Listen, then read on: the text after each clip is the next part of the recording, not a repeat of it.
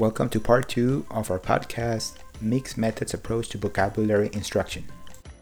McQuillan in 2019 contends that vocabulary instruction on average leads to some gains in word learning.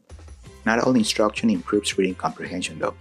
Instruction that is considered shallow, such as providing word definitions, has little impact on reading comprehension of text that contains those words.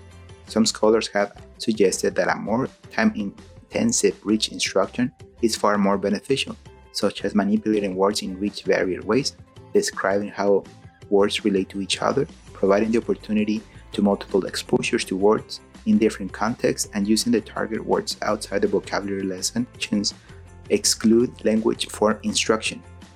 Mistakenly, they have used fluency to displace accuracy and language meaning to exclude language form instruction.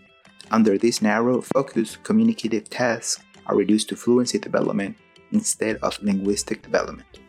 For instance, Guansha and Teteth 2017 imply that frequently some parts of the sentence elements are overlooked and there is a tendency to focus on nouns and verbs when engaged in vocabulary instruction. However, a closer look at descriptive words such as adverbs will prove them as necessary tools for better language acquisition.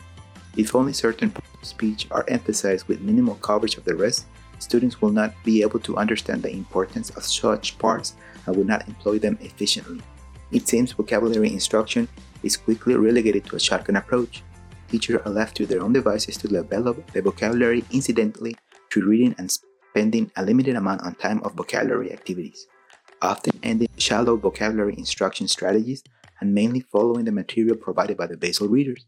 But these materials will only take second language learners to a level of the 4,000 to 5,000 word families. More complex texts hover around 9,000 word families level or more. According to Lillian ETLA 2019, more often than not, second language learners struggle with text when they read it for the first time. A possible reason for this will be the lack of knowledge about the text. It can be lessened by providing some pre-reading activities using pictures, discussing the topic, vocabulary pre-teaching, previewing, and pre-questioning vocabulary to build up appropriate background knowledge. However, these activities take time from other parts of the curriculum.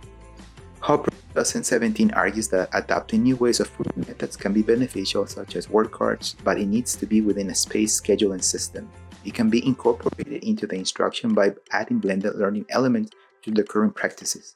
Modern flashcard sites like Memrise and Quizlet feature such methods by which teachers can check on students' progress in the course via either point scores on leaderboards, running counts of numbers of words learned, or by highlighting class performance history on each lexical item encountered. As Sinbad and Bax in 2016 specified, the transition from lower primary grades to the upper primary grades can be difficult because of higher language demands. Usually the language of instruction in English proportion will be increasing considerably, and there is also an added textual demand as the text becomes more complex. The challenge is how to ensure that learners know 98% of the textual words in language with a million words. According to Bura 2016, there are two main ideologies in regards how to approach vocabulary instruction. One argues and promotes incidental vocabulary learning through extensive reading methods and opportunities for analyzing words in context.